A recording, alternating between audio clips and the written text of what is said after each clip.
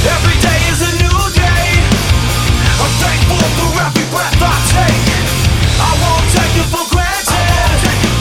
So I learn from my mistakes.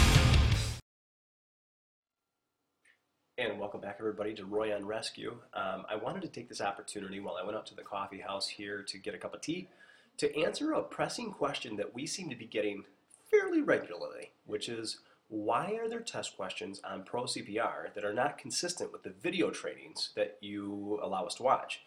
And in order to answer that question, I kind of have to go backwards a little ways, back in time to before we actually had as many training videos as we do now today. There was a time when ProCPR had more content regarding to test challenging than it did in regards to actual training. Now we actually, combined with our accredited blended CPR, we can have people do initial trainings with us where they have no knowledge at all. They might not even be a seasoned professional in medicine. So we're actually able to take them from grassroots and bring them all the way up to CPR certification with hands-on skills demonstration.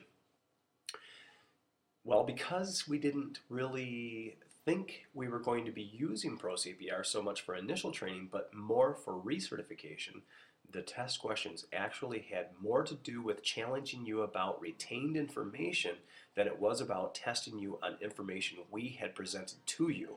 Well, obviously that has changed. Now ProCPR actually delivers a lot of content and a lot of training. So now, the good news is, we're actually going to be releasing a test very, very soon, a test revision that is consistent with the actual video trainings on the site. So that question about why are there test questions that were not covered in the video, that should be going away really soon. We appreciate your feedback. Like we always tell you, we really, really do cherish your feedback, and we need that to keep making us a better and better provider of this type of training. So keep up the good work. We'll try to do the same, and until next time, best wishes. We'll see you soon.